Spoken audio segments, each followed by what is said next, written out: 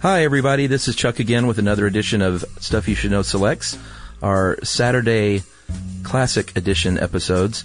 And as you know, we're curating these one at a time, and this week I got to pick, and I picked how maps work.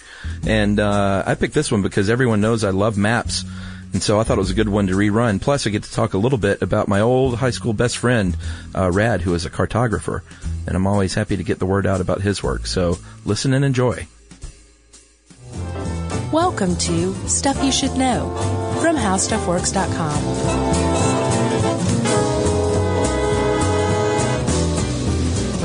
Hey, and welcome to the podcast. I'm Josh Clark, and there's Charles W. Chuck Bryant, and I just had a bunch of peanuts. So it's Stuff You Should Know time. Circus Edition. Yep. I wonder if we could get REM's Maps and Legends to play just subtly behind this entire podcast in a loop. I can answer that for you. Nope. No. Okay. What album is that from? Or is that an album? Boy, that was the early one. I think, I don't know, maybe like Reckoning even. No. Oh, yeah. Again, people are at home screaming at me because I can't call that to mind. Was that their first one? Reckoning? Let's just move on. I'm afraid of getting anything wrong. Yeah, that's cool. People who are into REM are really into REM. Maps and Legends, good song. Chuck. Yeah. Have you ever used a map? I have. I am notoriously terrible with my sense of direction. Like, literally, almost all the time, if I say, it's left, isn't it? They say, no, it's right. We just talked about this. Yeah, and because if I try to trick myself and go, I think it's left, so I'm going to say right, then it's left. Like, it's terrible. I've talked about it before. It's really... Yeah, we did recently. I can't place why or where. It's just my brain, man. It doesn't work that way. So, yeah, I use maps, and I'm one of those people that has to turn the map in the direction I'm facing, and right. It's tough for me. So, when you were using a map, you could have also said, or that you're terrible at using maps. You can say, I'm terrible at using two-dimensional, contorted, grossly misrepresentative images. Yeah. That supposedly are, they stand for different data points of the Earth. That's right. That's another way you could put maps. Because it turns out that they're actually not so great. Even though they are extraordinarily useful, they're portable. Now that you can get them online, they're more portable than ever. And we would be pretty much nowhere without them as far as the imperial colonization of the world went. Yeah. But we still have not licked some very fundamental, basic problems with maps. Maps and Legends was on Fables, by the way. So you didn't even hear what I just said, huh? I heard it all. And I agree. 100%. Oh, okay. Well, no, then I'm placated. The problem is, dude, is the Earth is not a flat piece of paper or a computer screen. No. The Earth is sort of shaped like a pumpkin. Yeah, I didn't realize that. I didn't either. Apparently the middle's getting bigger, too. You know what? I just realized what Tracy, who wrote this, meant by pumpkin. Like, she didn't mean the tall pumpkin. Well, yeah, pumpkins come in all shapes. Right. So which pumpkin was she referring to? I think like the shorter, rounder, a round pumpkin. Yeah. But apparently I think the Earth is supposedly getting bigger, expanding at its center. Not in the center, but it's getting more pumpkin-y, I think. Huh.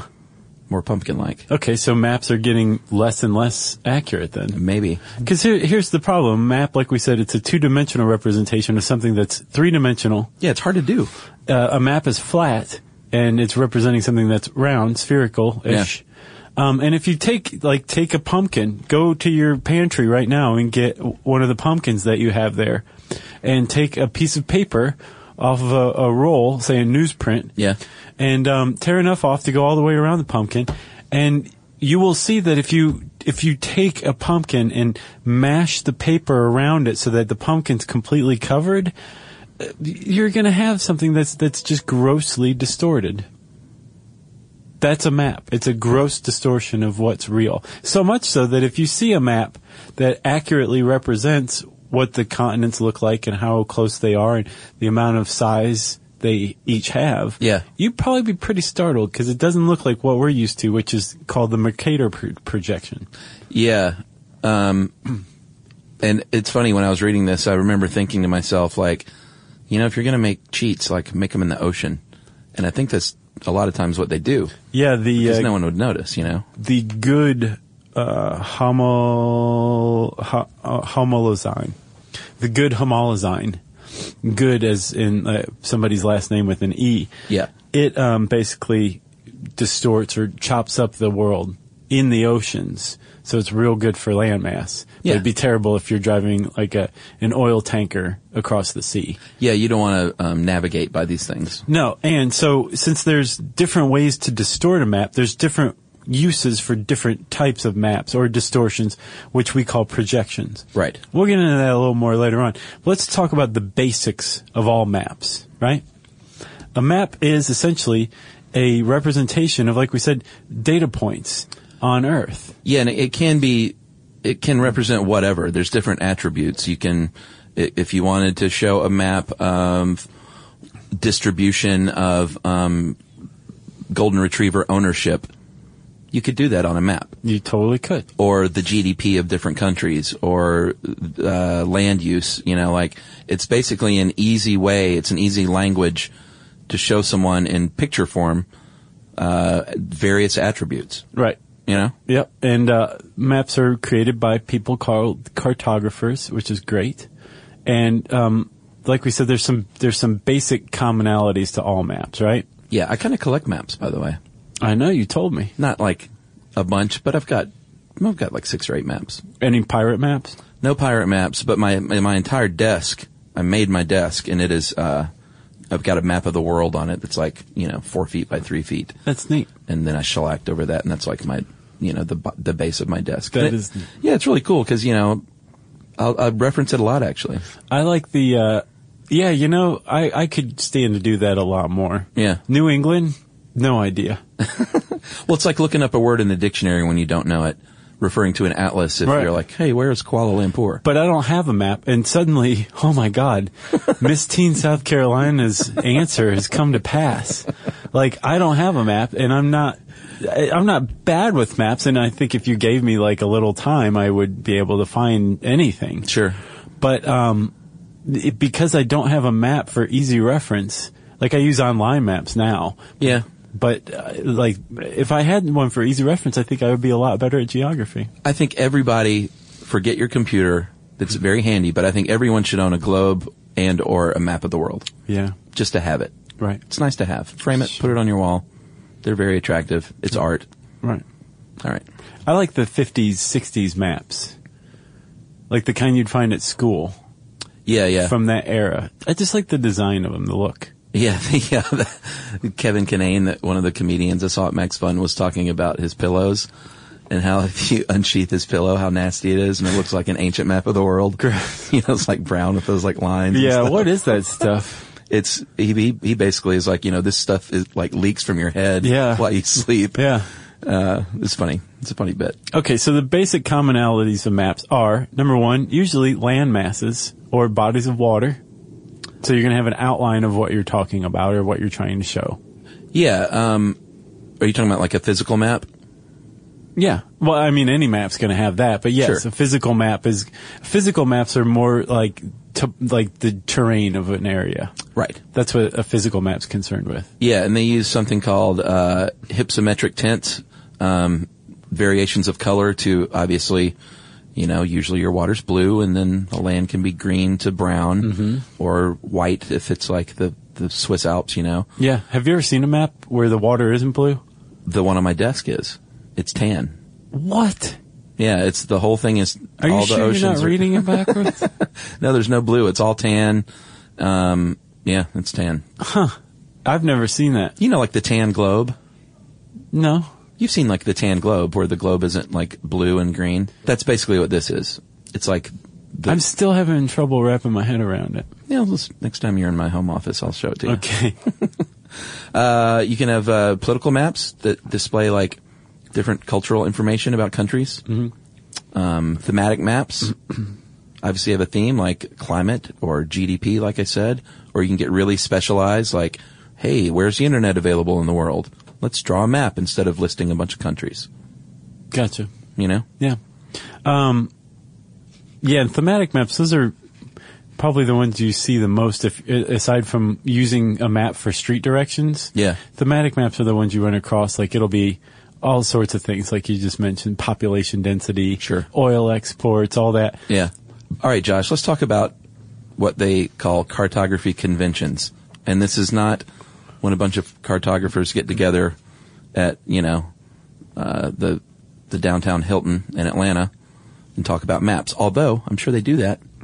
I'm sure there are real cartography conventions. Yeah. We're talking about conventions in the sense of oft-used techniques. Right. One of them, which I have already broken with my map, is that, like we said, water's blue, That's so weird. I don't understand. land is green, vegetation's green, or brown, or tan, land masses. Yeah. That's just one of the common conventions. So What color is the landmass then if the water on your map is tan? they're also tan and green and brown, and Yeah, I don't know what you're talking about. it's really not that big of a deal. I'll go look it up. I will post a photo of this, of my map, Okay.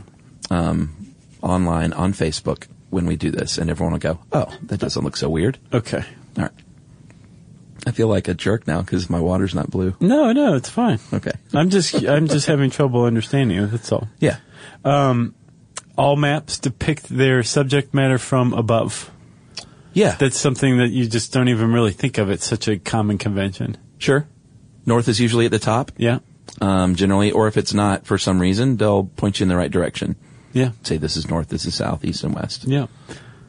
They have legends a lot of times, Yeah. Maps and legends. like we talked about with REM. And scale is usually indicated. So, like, it'll be like 1 inch equals 100 miles, or there's like Yeah. 1 to, like, there's a ratio or something like that. Yeah, and this is all the gobbledygook you find on the outskirts of the map. There's usually lots Yes. of stuff written down that you may not look at. That's where you'll find this information. And this should include in the legend that, like, Hawaii and Alaska are not actually right next to one another in the South Pacific Ocean, Yeah, as it seems. that's true. That's just odd. Well, like we said, it's tough, when you got a round or a pumpkin-like world. Right.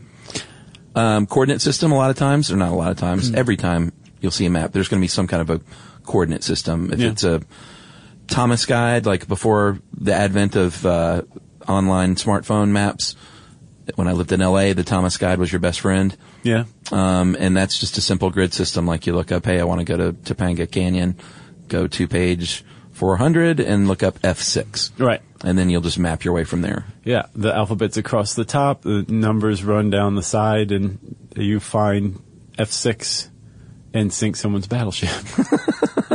If it's like a map of the world, they're probably going to show you longitude and latitude. Right. But not necessarily something you can navigate with, No, but it should be accurate is the point. Well, accurate, but not like you don't want to take a map of the world into the woods if you're orienteering, Oh, right. You want a topographical map.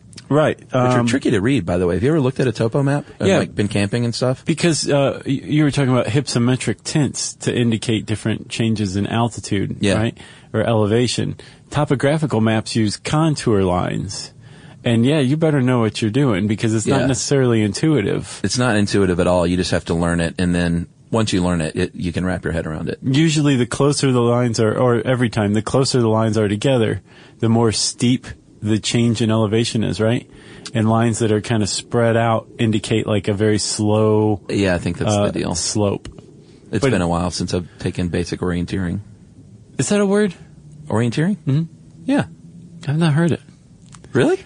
Yeah, are you messing with me on this episode? No, orienteering is when they give you a map and a compass and send you out in the woods. Yeah, I thought that was called like trailblazing. Well, sure, you're also trailblazing. Okay. Well, hold on. Before we go any further, it's time for a message break. Stuff you should know. Okay, so we're back and we're talking about map drawing conventions, believe it or not. And here's a cool experiment you can do. If you want to know how difficult it is to draw a map and have it look accurate, get a balloon, blow it up, draw whatever you want, but draw, the United States and Mexico and South America and Canada. Throw Canada in there. And then deflate that balloon and see what it looks like. And that will give you a little bit of insight into how tough it is to be a cartographer. Right. I mean, you mentioned lines of longitude and latitude, right? Yes. Those are coordinates on any map. And since they're coordinates on a map, people use them to navigate by, right? Yeah. But since we're going from a sphere to a flat plane, you have to figure out how to adjust for that. And you're basically making a decision. You're going to say, okay, am I going to make it so that the angles, if somebody draws a straight line, the angles are all going to be the same along that line, meaning you can follow that line on a compass in the real world and get there. It's called a rhumb line. Yeah. Or are the lines of latitude, which are called parallels? Yeah. And lines of longitude are meridians. They're going to be equidistant accurately, correct? Like that's the conundrum. That's the big conundrum with maps typically. Yeah, like where do you want your inaccuracy to be? Right. Which is pretty weird. I never really thought about it though, like that, you know? Like you have to, it's an interesting job in that you have to know that you cannot draw a perfect map on a piece of paper. Right. So where am I going to fudge, essentially? And you do this, you figure this out with what they call map projections. And that is basically the method that you choose to project that sphere onto a flat surface. Right. So Josh, you've cracked the code. I have not. This is a very, it's tough to think of because we're talking about now how distortions occur. Yeah. And so there's different ways to manipulate how something's distorted. First of all, let's say you are making a new projection. Okay. Right? That's a different manipulation of distortion. Right. Right? As a projection. And you're making a brand new one. One of the tools you can use is called Tissot's Indicatrix. TISSOT''S. Oh, right. Named Tissot. Those are the circles? Yeah. And what you do is you just overlay the equidistant, exactly the same, aka identical circles. It's like a grid of circles. Right, over a globe, and then when you make your projection, the circles will distort, and you will be able to see where your distortions are on different areas, how they distort, like what direction they're going to distort, and get an idea of how your projection is distorted. Right. Right? And the reason that maps distort, again, is because you're taking a three-dimensional spherical representation and putting it on a two-dimensional flat surface. Right. And the projection that we're all very familiar with, the one that we use almost across the board, is the Mercator projection. And there is a guy named Gerardus Mercator who in 1569 created a map of the world. And Mercator decided that I'm going to make my maps for sailors. Yeah. And he made a very important decision. He made it so that rhumb lines, where you measure between 2 points on this map, yeah, and you can follow that angle with your compass in real life, and you will get there. Right. He made it so that those were precise, but he gave up lines of longitude and latitude being precise. And he figured out how to represent this very cleverly, where on lines of, not lines of longitude and latitude, just latitude. Yeah. Since the Earth gets narrower at the top because it's a ball and it's widest at the middle. Yeah. Anything above or below the equator, as you get further away, the lines between the latitudinal lines get bigger and bigger. The spaces between them. Right. So like you would see on a globe, maybe? Yeah. It's a really clever representation of what happens when you take a piece of paper and put it around a globe, a ball. Yeah. That's the Mercator projection. Okay. And the way to figure out how he did this, or to imagine how he did it, is to take a cylinder. Like a piece of paper and roll it up into the shape of a cylinder. This is a magic piece of paper cylinder. Okay. And you have a balloon, and it's a magic balloon. Is this the same balloon we've drawn our world on? It can be, but it's a magic version of it. Okay. Because we need it to have our world on it, drawn on it perfectly. Okay. And you blow up this balloon until it hits an edge of the cylinder. Right. Right? So it's just touching the inside of the cylinder on 2 points, one on either side. What that balloon has just become is tangent to the cylinder. Right. The secant is where the cylinder would like intersect the balloon. But right now it's just touching. And you take a Mercator projection, and you've got a perfectly blown up balloon inside a cylinder. Mm-hmm. And that's what you imagine as the projection. You have to take it a little further. You blow up the balloon until it completely fills up the cylinder. Right. So now all of the information on this balloon is pressed up against the inside of the cylinder. Yeah. The place where it was tangent, where it touched naturally, Yeah. when the balloon was just filled up and it was just a sphere, that's going to be undistorted. Okay, that makes sense. The stuff that you're blowing up until the balloon is no longer a sphere but is filling up the cylinder, that stuff becomes distorted. And the further toward the edges you go, the more distorted it is. Now, we can pop our magic balloon because all of that information has been transferred on the inside of this cylindrical paper. And you unroll it, and there's your Mercator projection. Wow. Pretty good. Yeah. I think I get it. Do you really? I got it more than I did than when I read this like 8 times. Yeah. You know? Yeah. Uncle Josh coming through for me. But in the center of a Mercator projection, the distortions are going to be the least because it's tangent to the cylinder. That's where it's just naturally touching the edges. It's not distorted. It's not being forced into the cylindrical shape. Yeah, that makes sense. Okay. You know we should call this one? What? Maps, the Sun Part 2. Yeah, right. It is really hard to wrap your head around. It is, especially when you're like me and you're bad with maps to begin with. Yeah. So we talked about projections. Depending on what you want to do, different projections have, their good points and their bad points. If you want to have an equal area map, you would make an equal area map. That means you preserve the correct area, and it's going to distort the shape of your land masses. It might look weird if you're looking at the entire world, but it's area-wise, it's going to be accurate. Right. If you have the pseudo-conical Robinson projection, right, that's the map that you're probably most used to seeing that actually looks quote-unquote correct.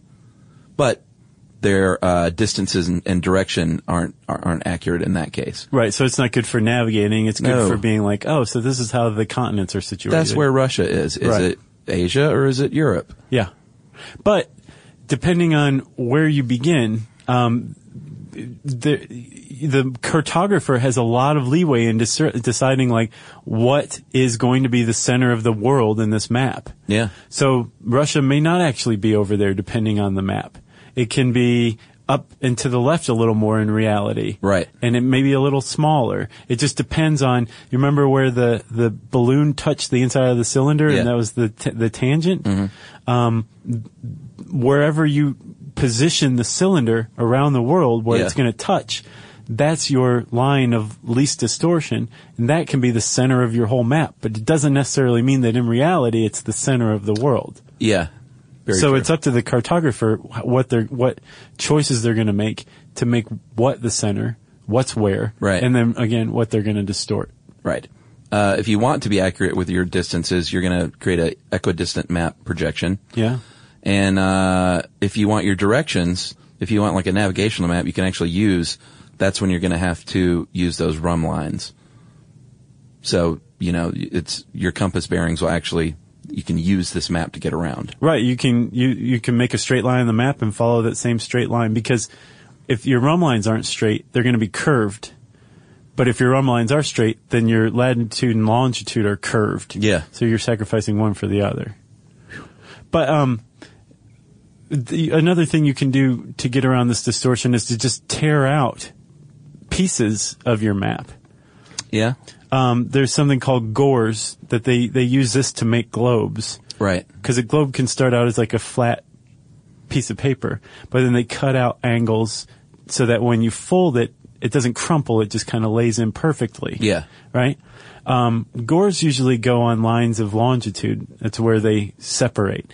And it's just kind of random. So like a part of a landmass will be like completely separated by this nether region that doesn't really exist except in 2 dimensions. Right? Right. The good projection, one of my favorites, and it's also the logo for the UN, cuts out these things called tears, not gores. Oh, is that the very famous?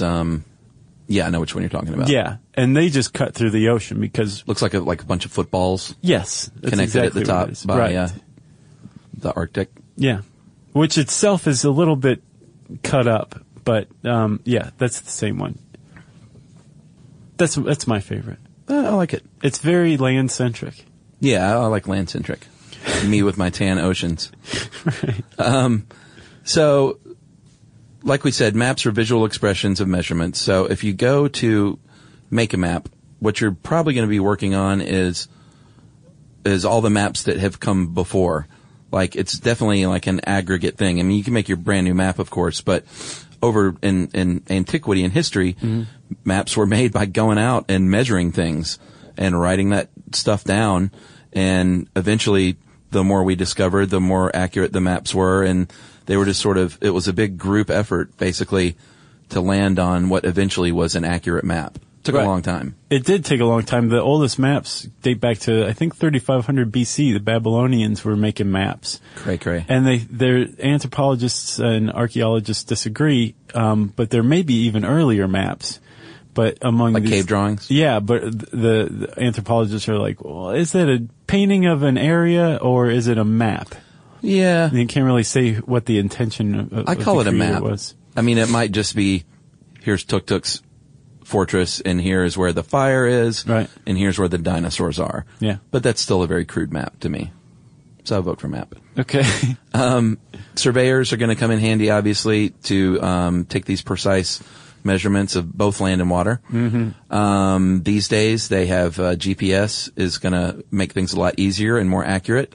They have something called remote sensing or aerial and satellite photography. Mm-hmm. They use that a lot now, and that actually was used back in the 1800s. Yeah. 1858. Yeah, that was when they first used aerial photography, but it really came into its own in World War II when we had all these reconnaissance photos to use that sort of to map out your data. Yeah, cartographers were like, can we have those when you're done? Yeah, exactly. And map making kind of exploded after that. So, Chuck, we talked about thematic maps, right? Yeah, like where are all the trout in the United States? So it's basically like the basis is a physical map. You got mountains, rivers, all that stuff. You can overlay political maps if you start to carve that terrain up by national or state or county or city borders. Yeah. And then on top of that, you can lay a thematic map. Right, like a census or whatever. And that's when that's when the cartographer becomes researcher, basically, and uses a lot of the same methods that a writer would. They need accurate information. They need it as up to date as possible. Yeah. Most maps like that will actually have citations, just like a research paper might. Like, hey, we got in touch with the World Bank for this map, or the World Health Organization is who we're citing for these numbers. Right. I mean, if you're doing something like smallpox outbreaks from 1872 to 1915, then you could cite World Health Organization statistics and show that on a map just by using some colors. Yeah. That's bam. That's a thematic map right there. Yeah, and in 1852, Francis Guthrie, he was in England, and he said, you know what, I have this theorem that all you need is 4 colors. And everyone said, shut up. And he said, no, really. They said, shut up. He said, you need your blue. Well, I actually don't know the 4 colors. I guess it'd be blue, brown, green, and apparently white? Tan. Apparently you just need tan. Well, that's brown. Yeah, I guess so. But that became known as the 4-color theorem, and he proposed that you could map out all the counties of England just with those 4 colors. Why make it more complicated than that? And people said, okay, maybe you're right. And he was. You need skill as an artist, obviously, if you want to be a cartographer. Yeah. With computers these days, Geographic Information Systems, GIS, they have automated a lot of these tasks. But as Tracy points out, the best maps still come from skilled artists. Yeah. And map making is, I get the impression that it really blew up after World War II thanks to aerial photography. Yeah. And we had some really great maps that were created as a result. But I feel like the internet has really ushered in a new era for maps that has not been seen since the age of exploration. Yeah. Where it's people are making maps for everything. They're a lot easier to make. Mm-hmm. Although they still require a great deal of skill. I think what I mean is the tools are there to make a map easier to make. They're more accurate. They're more up to date. The time between starting and releasing a map or publishing a map is a lot shorter. Yeah. And people just, I think, tend to use them a lot more. And they're having a lot more impact thanks to things like Google Maps. Sure. People are discovering entire lost cities thanks to Google Maps, like Google Earth. Yeah. there was a war that broke out over Google Maps, I believe between Nicaragua and Costa Rica, maybe. Really? Yeah, in 2008, 2009, there was a skirmish. Huh. And I believe it was Nicaragua and Costa Rica. There was this little disputed bit of land, and some rogue lieutenant said, "You know what? I found a Google map that cites this as ours, and I'm going to go colonize it." And it started an international incident between the two countries. Holy cow! Yeah. So I mean, they still have maps have a huge impact. Yeah. On world and culture, and I think also a lot of people assert that they have an impact on the way people think of a nation or a continent or a group of the people who inhabit that area. Something that's big and in the center of a map, right? That must be an important place. Sure. Something that's small and off to the side is marginal, and I think that has an impact on the psychology behind maps. Yeah. And I think probably a good cartographer takes that into consideration. Yeah, for sure. I think, something else that you have to consider is like what is your purpose of the map, period? Like what information you're trying to get across, because that'll determine what kind of data they're into. Mm-hmm. And then what's the audience? Just like if you were writing a story or a paper, you want to cater your map to who's going to be using it. Right. Is this for a children's website or is it for getting around the big city? Right. But also, I mean, are you asserting the domination of Europe over the rest of the world? And you're Gerardus Mercator, and it's the 16th century. So you put Europe in the center of your world and make it way bigger than South America, which is actually twice its size. Yeah, that's a good point. I think these days cartographers fall into their different niches. Like you might be into political maps, and so that's what you do. Or actually we can just get to this now. One of my best friends, one of my oldest friends, is a illustrator and cartographer. And he does, here, let me show you what he's done. He does, everything from ski maps to of ski slopes. Oh, that's a nice map. Isn't it? It is. To the rivers of Utah or the rivers of this certain part of Africa. It's really cool maps like that. It's pretty. Yeah, it's very pretty. His name is Rad Smith, and we're looking at... Oh, yeah. Radington, Radke, I can't Radford. remember. Radford. Yeah, I've told you about You've mentioned him before. So I sent Rad a few questions, actually, just to spice this thing up. Because when you have a cartographer at your, beck and call, might as well use them, right? Ben Franklin, I think, said that. I think so. So I just threw a few quick questions at him earlier in the day, and he was kind enough to respond. And you can see Rad's work, by the way, at radsmithillustrations.com if you're so inclined. Or illustration, no S. So I asked him what kind of personality traits. She's like, what kind of person becomes a cartographer? Mm-hmm. And he said, patience is obviously a big thing because you can't just whittle off a map in a few minutes or a few days. He says, especially in relation to having the ability to source and seek out existing data, because every county, state, university, federal agency, etc., has their own data clearinghouse and GIS library. So finding the right data for your needs can really be a challenge. It also has become a crowdsourced resource as data libraries are growing every day. I think having a strong mathematical background and understanding of scale and perspective is important too. And enjoying looking at the world from a map perspective is a plus. He said he never gets tired of looking at maps, old and new. Yeah. And this was the dude that we used to sit around and watch the Weather Channel together in high school. Nice. Just for fun. It really panned out for him. Yeah, and he would be doodling and I would be writing stories and look at us now, That's pretty interesting stuff. Yeah, he uses the GIS systems and GPS, cause I asked him if how much is actually field work. Mm-hmm. And I think generally he works in conjunction with people out in the field. Mm-hmm. And then asked him how he got started, and he said he always loved maps. But he started painting watercolor maps for a magazine.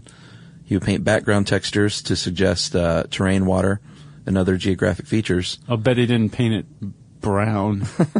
No, I bet he's all about the blue water. He's a surfer. That may have been when we talked about it. Yeah. And finally I asked him how long, and that's the worst question ever, hey, how long does it take to do a map? Right. But that Moonlight Basin ski map I did, he said took 170 hours to create. It looks like it. Yeah, he said he worked from dozens of aerial photos, topographic maps, satellite images, building plans, to piece it all together. So it's very cool. It's like kind of figuring out a puzzle, I think. Yeah, that's neat. And then relaying it in a way that is both accurate and interesting to the user. Yeah, and I like looking at maps, too. There's a bunch of cool ones all over the internet. I think if you just search, like, strange maps, it'll bring up some pretty cool sites. Yeah, and it's fun to look at, too, I'm into the what people used to think the world looked like and the land masses were shaped like. Oh, yeah. You know? Well, if you look at certain projections now that are supposedly very accurate, it looks really weird and nothing like what we think of as well. Maps is done. Ta-da! You got any more? No, I got nothing else. Way to add the cartographer at the end. That's nice. Yeah, thanks, Rad. Thanks, buddy. Thanks a lot, Rad. He's pretty excited about this, I think. Oh, yeah? Well, sure. Cool. Anytime someone's highlighting your field, he does other illustrations, too. He's not just a cartographer. Oh, yeah. Yeah, exactly. That's just what he does on the side. Right. If you want to know more about maps and cartography, you can type maps into the search bar at howstuffworks.com, which means, since I said search bar, it's time for listener message break. Stuff you should know. And how about some listener mail? All right. I'm going to call this Fraternity in Drag. Okay. All right. This is from Cameron. Hey guys and Jerry, first off, I'm a big fan of the show. Recently listened to the episode on drag queens, and I thought I'd share a little bit about my organization. I'm the president of the Xi chapter. XI. I think that's right. I think it is too. Xi. Of Delta Lambda Phi International Social Fraternity at UC Davis in California. We're a special interest fraternity for gay, bisexual, and progressive men. For the past almost 25 years, we've put on Northern California's largest drag show called Davis is Burning. The name inspired, obviously, by the documentary Paris is Burning, which you guys mentioned.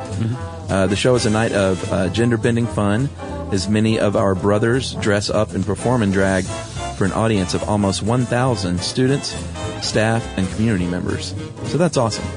It's like everyone's getting involved in this. Right. Additionally, we have local celebrity drag performers from Sacramento. Are there Sacramento celebrities? In San Francisco. Okay, there you go. The audience gets involved, too, in our famous Drag King and Queen competitions.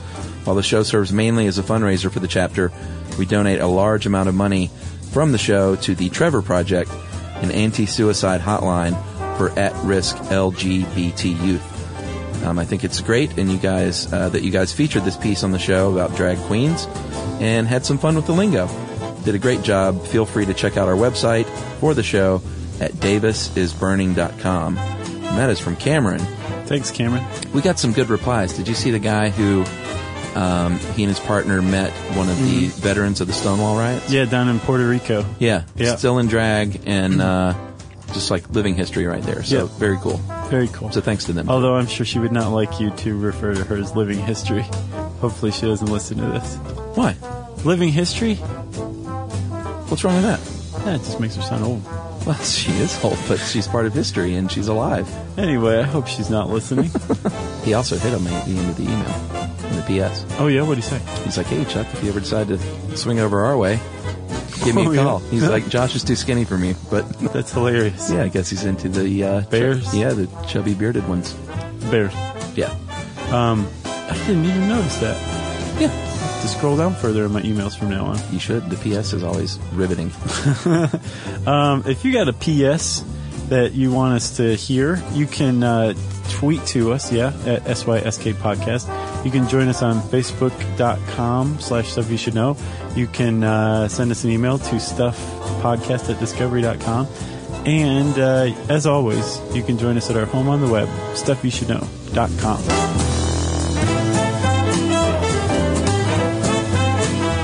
For more on this and thousands of other topics, visit HowStuffWorks.com.